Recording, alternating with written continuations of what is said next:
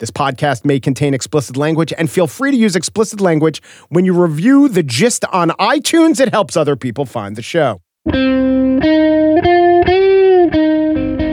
It's Monday, March 18th, 2019. From Slate, it's The Gist. I'm Mike Pesca.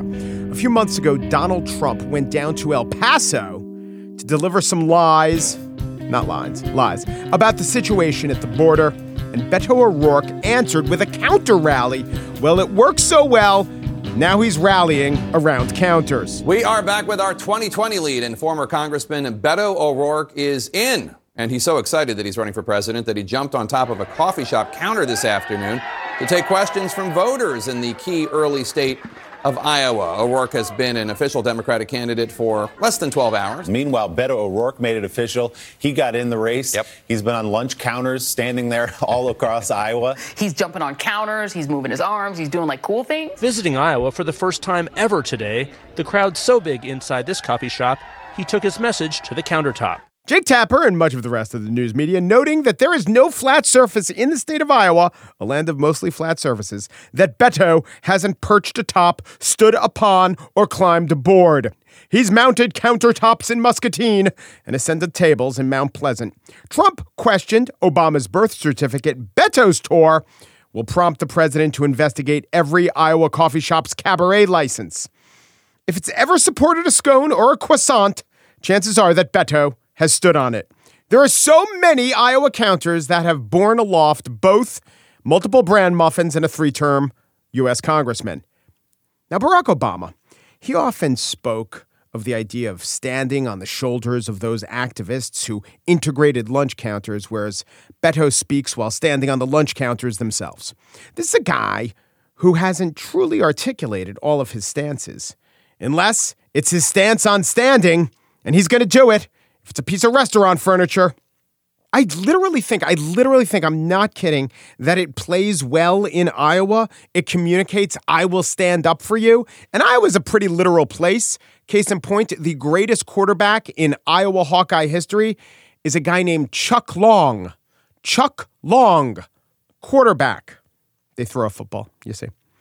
I imagine SNL doing a skit where Beto climbs aboard one lunch counter, and then he has to face a challenging remark from Kamala Harris or Cory Booker. So what does he do? He climbs to an even higher lunch counter. And then maybe he's challenged by Biden or Sanders. So what does he do? He keeps climbing to maybe the top shelf where they keep the evaporated milk that supposedly doesn't go bad. And all the while lecturing the field on the value of taking the high ground. Or Elizabeth Warren could start talking about when she was growing up in Oklahoma, how she and her family would work out the family budget on the kitchen table. And boom, Beto shows up and he stands on the table. He'll put forth a glorious campaign video with him standing on famous tables in history, standing on the map in the Situation Room when Osama bin Laden was killed, facing the Viet Cong across the Paris negotiating table by standing on it. And it all ends with a shot of Beto. We pull back and we find out he's on Mount Rushmore. No, I don't mean his face is up on Mount Rushmore. I mean, he's literally standing on Teddy Roosevelt's head on Mount Rushmore, talking about his belief in the American dream. Most candidates vow not to let you down. You just worry that Beto will be able to get himself down from those many Iowa countertops. I do not know if he's the man to beat the Democratic field or Trump. I do know that if this election is a referendum on the economy, leadership, and parkour, Beto O'Rourke is our man. On the show today, why yearning for New Zealand's straightforward response to gun laws is a tempting trap. That is the spiel. But first, the man who stared Tucker Carlson down and said, "You're kind of a hypocritic, squirrely little fellow, aren't you?" Dutch historian and writer on economic policy Rutger Bregman is here, and you won't have to wait for his people to release this tape. It is up next on The Gist.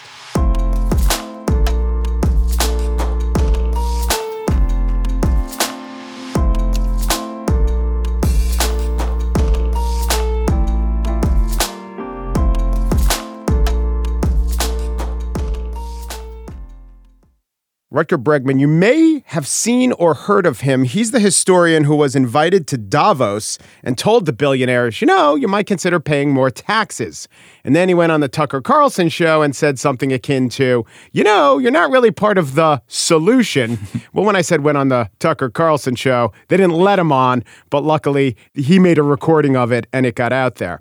He's also a writer, mostly on economic issues. He writes for Der Correspondent, which is an online journal whose translation in English means the people who converse back and forth. He is also the author of Utopia for Realists, part of the, oxymoron series. Hello, Rutger. How are you? I'm good. It's great to be with you. We're expanding into English, actually, with The Correspondent. I was hoping you would. It seemed really good and really vital. Let's just get to a number of issues. But before we do, I want to ask you about yourself. You are not an economist. You are an historian, correct? Mm-hmm. But you have a knowledge of economics and you write about economic history. Yeah. Do you come from a family of economists or historians? No, not at all. My father is a preacher. Yeah. And my mother is a teacher. Did that help your communication skills? I think so, maybe. Or at least my sometimes feeling of injustice. That you want to do something to improve the world, right? And that you believe that people need something bigger than just their individual obsessions, but something to fight for and join a movement. I guess I got that from my father. And were you raised in the tradition of, let's go do this to change the world for the better Christianity, or don't do those bad things to damn yourself to hell Christianity? The former, luckily. Well, it's a big question. So tell me, in the Netherlands, what forms of, do they have a lot of fire and brimstone admonishment Christianity? Of course. Is that big? It's a country like any other. Well, it's not like, we have very different countries and very different traditions. That's true. That's true. And if someone in the United States were raised, say, a Baptist, there'd be an 80-something% chance that, the economics that they would favor would be of a certain ilk. Yeah, and that doesn't exist in the Netherlands, right? So conservative Christians in Holland love universal healthcare, love public education, just as the Tories in the UK and just as conservatives in Canada love universal healthcare as well. America really is the exception here, right? Yeah. So how much do you think our economic ideas are ideas about what the economy can do for us? How much are they tied up to religion or culture? Well, very much so. Very, very much so. I think that since the 1980s, we've been inventing more and more jobs that don't really need to exist. That's not an economic law. It's an ideology. We've this obsessive ideology that's all about work, work, work. And then when the technology comes in and more work gets automated, we just start inventing jobs that don't need to exist. There's nothing wrong with ambition. There's nothing wrong with wanting to contribute to your country. But when work becomes an ideology that you just start inventing jobs that don't need to exist, something goes wrong. And there's a lot to be done, right? We've got huge challenges that lie ahead. Climate change, one of them. But also, caring for our kids, caring for the elderly. We should count that as work. Mm-hmm. We should include that in GDP, and we should pay people for it way more than we do now. Right. So if it is true that we've invented all these jobs that don't need to exist, then how do you look at automation that's being brought by Tesla, Amazon, or these companies that are really good at what they're doing, but they are putting people out of work? Yeah. Also, I don't know how aligned you are with the unions, but, the unions are against automation. So I understand for them it's a fight for survival and they're living in the real world now. But do you view a senator like Sherrod Brown? I don't know how much you know about him, but he fights for workers who are in plants that either were closed yesterday or going to get closed tomorrow. Mm-hmm. And he's a Democrat and a pretty liberal Democrat, but he's very pro-tariff. So do you see him and people like him as part of, broadly speaking, your coalition? Well, it depends on the specific factory. So if people are fighting for, coal plants to He's talking most about cars and not electric cars. That's a big one in his districts. Yeah. This is an issue with the old left, right? That they're trying to preserve a status quo or that they want to go back to the 70s or something like that.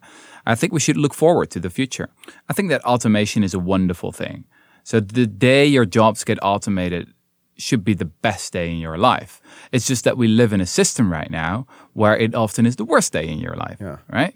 Because we do not have implemented things like a universal basic income or proper public services or educational programs that help people to get on with their lives. But automation should be a wonderful thing. But then again, there are old ideas that you can also revive. This is what the Green New Deal is all about. You know, it's just taking an old idea and reinventing it for a new time. Rebranding it. you're a historian. This is often said. I'm glad you brought that up. With the Green New Deal, a justification is if we didn't dare to dream big and do the impossible, we wouldn't have. And the two big examples they use are the space program and the Green New Deal. I've looked at the space program a lot. I find that statement is not true. They surveyed the best minds in the field. They asked what's possible and what's not possible. But I think it's pretty much the case with the New Deal in America. I think when Roosevelt proposed it, almost all of the experts said, well, this could work. And I don't know that that's true with the Green New Deal. I think that if you zoom out a little bit and just look at innovation in general in America and the rest of the world, what you'll find is that almost all breakthrough innovations have been funded by government. My favorite example is the iPhone. So every sliver of innovation in the iPhone, whether you talk about the battery or the touchscreen or mobile technology, the internet, everything that makes it a smartphone instead of a stupid phone, it was all invented by researchers on the government payroll. So what I want to do, what I would like, is to live in a society where indeed we have a bold government, that comes up with these fascinating and interesting proposals and ideas. Then all these wonderful innovations come out of it. And sure, corporations can use those innovations like Apple to make wonderful products like an iPhone, but then please pay your taxes over it so that we can fund the next wave of revolutions, the next wave of innovation. And that's the issue here, is that people just don't know it. They use the iPhone and think, oh, Steve Jobs has given it to us. No, Uncle Sam has given it to you, right? The government has done it all. Yeah, the internet was part of a government-funded program. Exactly. But people are turning against the internet these days. So maybe they're going to blame the government on that. Let's talk about a specific proposal. In Davos, you took it to the billionaires and said, you've got to raise taxes. I agree. But the number that attached itself to that idea, at least in America, was 70%. And I will say, and I could tell you why, I just think that's too high. Do you think a 70% tax rate, federal tax rate, is too high? It depends. So that's right. AOC's proposal was for the really rich, right? 10 million or more. Yeah, and that sounds like a very sensible idea. Not to me, it doesn't, right? and I'll tell you why. In California, they have the highest tax rate at those levels of 13%. And I do think when you get to 83%, you will just disincentivize work. And I think you'll also incentivize tons of tax avoidance. So if you don't pass it with ways to get around the tax avoidance, the examples I use is The Rock has made his $10 million doing his movies. Yeah. Then he's offered a $10 million movie deal that maybe he doesn't want to do. But once he does his taxes, it's now worth $1.4 million. He says no. And maybe the movie's going to suck and I don't care about Towering Inferno, but maybe it's going to be a fine movie and maybe it's going to have a lot of economic benefit down the line. So call me crazy, but I believe there's something called intrinsic motivation and that there are some people out there who do something because they actually want to do it, right? Because they care about creating something that is interesting. Right. And that if you earn more than $10 million a year, that at some point it's just enough. So you have to remember that a top marginal tax rate that high would basically function as a maximum salary, right? Because it would just be pointless to keep on giving people That's what I'm saying. salaries, it would be. etc. Right. And this is exactly how it functioned in the 50s and the 60s, is that these crazy salaries were just not being given to employees, and they used that money just to give it to the middle. I think actually it's a relatively moderate proposal. It's also less important than the wealth tax, for example, that Elizabeth Warren has proposed, which will raise a lot more in revenue. Because this is where wealthy people really have money. Exactly. Yeah, exactly. That's going to make a difference, right? Has that worked around the world? Sure. Where? Switzerland, for example, has a quite substantial wealth tax that works very well. There are many examples in the post-war world where that was really confiscatory levels of taxations that happened, during wartime or after that. People just have a bad memory. They think, oh, this can never work. This can never happen.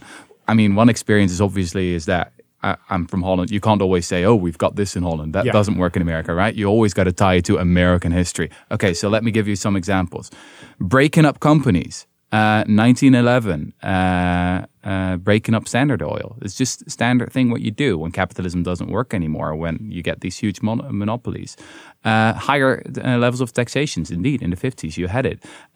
Guaranteed basic income. It almost happened in the United States at the end of the 60s. It was almost implemented by Richard Nixon, actually, of all people. Wow. So people often think, oh, this is never going to happen by in today's America. standards on economics and the environment. So what would the guaranteed income be? What's a good one? Where do we start?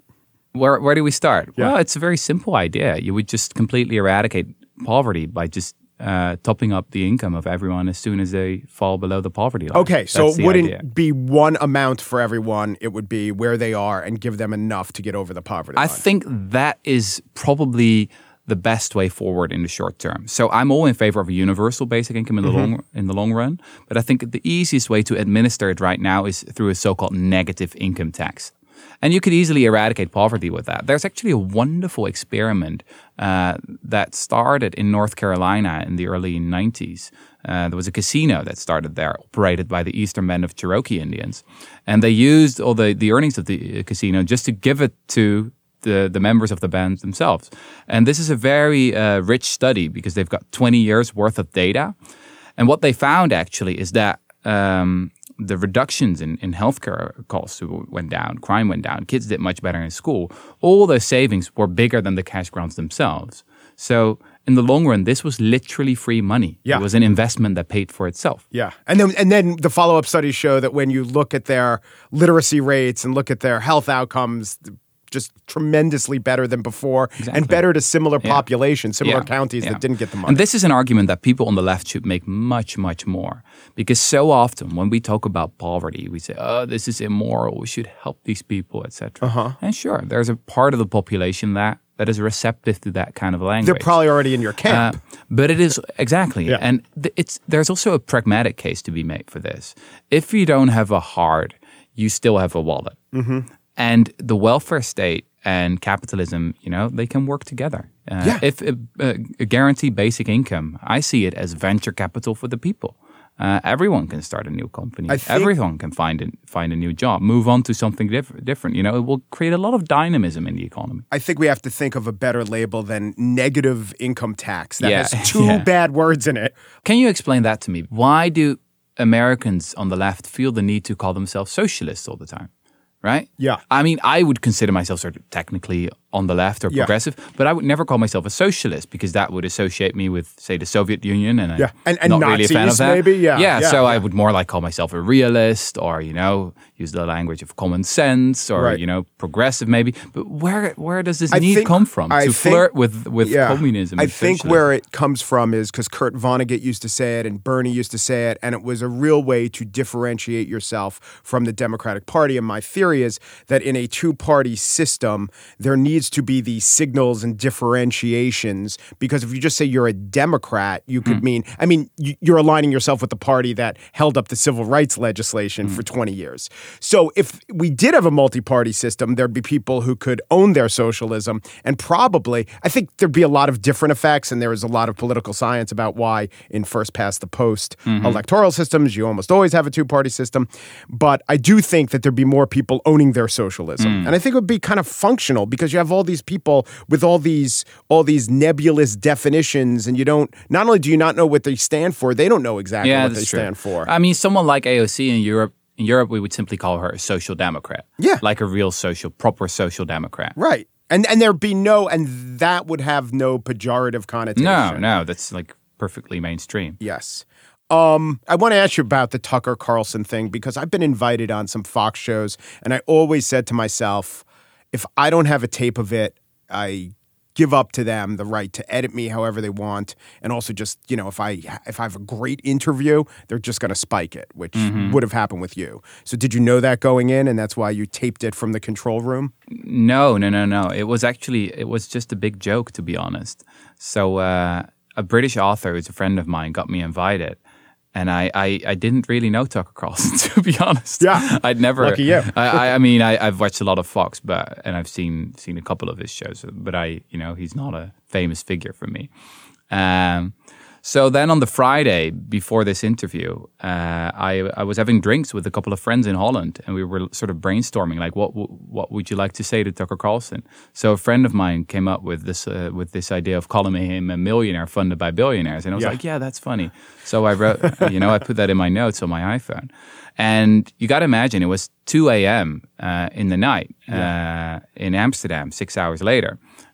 So I drove over there, and I said to the producer, we were there in a totally empty studio. I mean, it was a quiet city.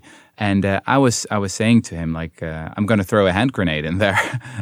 Can you record it? And he said, no, I don't have the equipment for that here. I said, no problem. It's just so that I can show my friends that I actually called Tucker Carlson a millionaire funded by billionaires. That was my idea. I needed proof for my friends. And so you thought it would go out on the air. And you thought, but you have no way to watch Fox. I wasn't sure. Yeah, exactly. Yes. And then I did the interview, and then this guy came walking into the room and said, you know what, I recorded it all with my iPhone. I said, holy shit. Who was that guy? Just from the studio. You know, okay. Just a freelance guy who was there for the for that interview. And then finally I looked at the video on my iPhone. I was like, holy shit, I've got this bomb on my phone. And you're all like, oh, I'm against the globalist elite, blah, blah, blah. It's not very convincing, to be honest. Why don't you go yourself, you tiny brain, and I hope this gets picked up, because you're a moron. I tried to give you a hearing, but you were too annoying for me. You can't handle the criticism, can you? So, the next day I was like, okay, what are we going to do with this? And when did the Carlson people tell you that interview wasn't running? They didn't. They never told me. So it just never aired? It never aired. And then I did get one email from a producer who sort of gave me a quote from Tucker in which he called me an asshole once more. Yeah, so that was good. wonderful. That was nice of him. I still should frame that email and put it up. That you should pin that tweet is what you should do. Yeah. Rutger Bregman is the author of Utopia for Realists and The Correspondent, which is his Dutch journal of ideas that's online, will soon to be an English language journal of ideas. Thank you so much. Good to meet you, Rutger. Thanks for having me.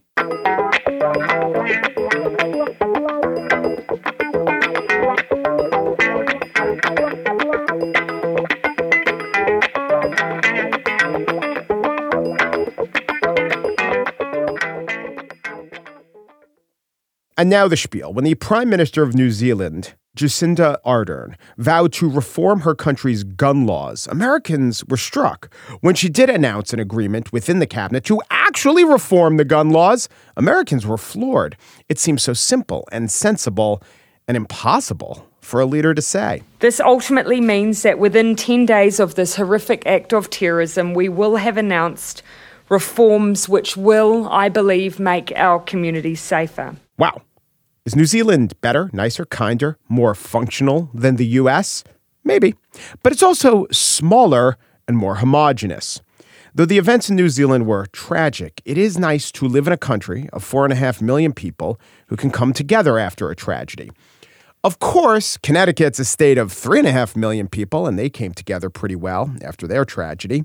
Plus, New Zealand does not have the right of gun ownership literally written into its constitution, which, no matter how you interpret the Second Amendment, certainly is a complication in broad reform. Another difference between the U.S. and New Zealand is that the gun culture of New Zealand is not as steeped in its foundation myths as is the gun culture of the U.S. When a U.S. politician says the following, he or she usually draws disbelief. In fact, I strongly believe that the vast majority of gun owners in New Zealand will agree with the sentiment that change needs to occur.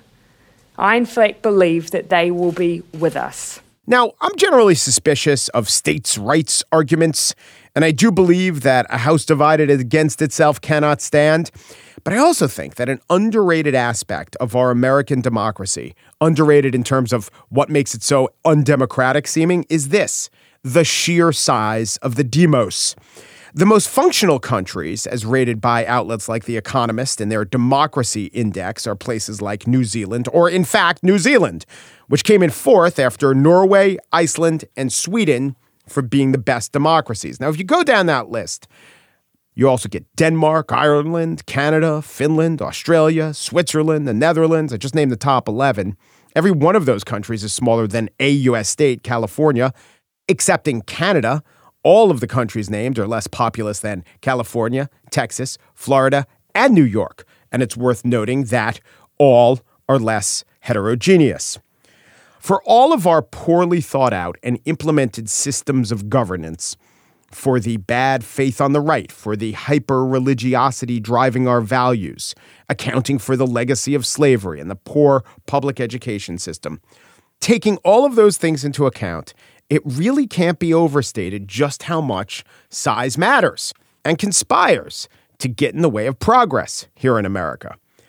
Democracy is a compact by which you, the individual, gives over some of your rights and powers to the collective. When that collective is immense and from vastly divergent cultures, you're going to get policy preferences and values that are far apart from your own. So I'm an urban dwelling New Yorker. I am to some degree making a deal where I allow the opinions of a rural Alabaman to dictate some of the choices that I have, some of the rules that I live by. And it's vice versa also. That is part of living in the democracy that we live in. All of those people have a voice. And yes, ours is a flawed system without the very best way of harnessing all the voices. We also have a purposeful tendency to amplify some voices over others.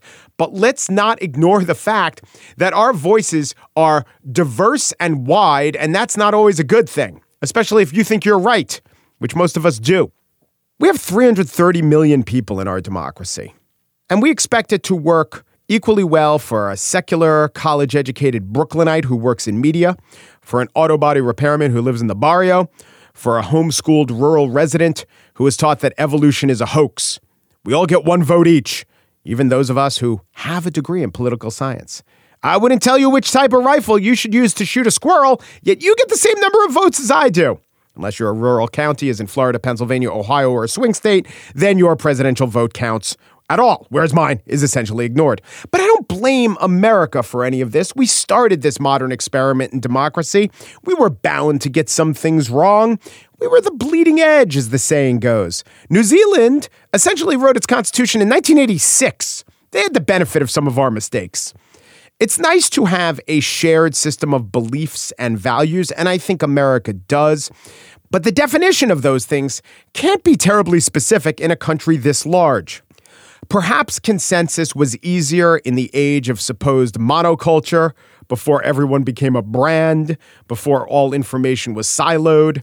But America just keeps growing in size as our niches keep atomizing. And so what happens is that inertia becomes less and less possible to overcome. I don't think it's a death sentence for America. I'm just trying to describe why things seem so difficult to change and why it's such a frustrating exercise to compare ourselves to smaller countries that can sensibly come together when circumstances demand it. On the plus side, our enormity and our strength do mean that when we get something right, even a little right, the benefits to us and to the world can be enormous. We're like a huge conglomerate that might have a profit margin of only 1 or 2%, but we make up for it in volume. Then again, when we get it wrong, even when we get it a little wrong, even when the question is tough, it reverberates far and wide. I was thinking of the Arab Spring. It really was a tough call to decide who to back, who to topple, who to support in the name of stability, who to oppose in the name of freedom. And the U.S. probably misstepped along the lines. That just has such greater consequence than anything Sweden, Norway, Iceland, and New Zealand can do. The way I think about this is to not get frustrated or depressed. The U.S. is still, on balance, more democratic than not, more wise than foolish, more liable to elect admirable leaders than buffoons. It might not seem like it now, but I still do think this is true. And this is the upside to sharing your democracy, which means ceding some of your individual power to some of those 330 million other people. On occasion, we do get the big things right. And when we do, we can't help but shaping the world, if ever so slightly, for the better.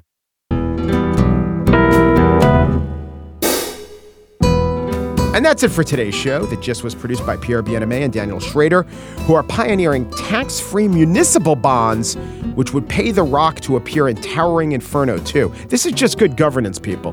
TJ Raphael, senior producer of Slate Podcasts, once hit a $10,000 Keno prize at a Native American casino, thus immiserating another generation of Cherokee children. So it had a downside. The Gist.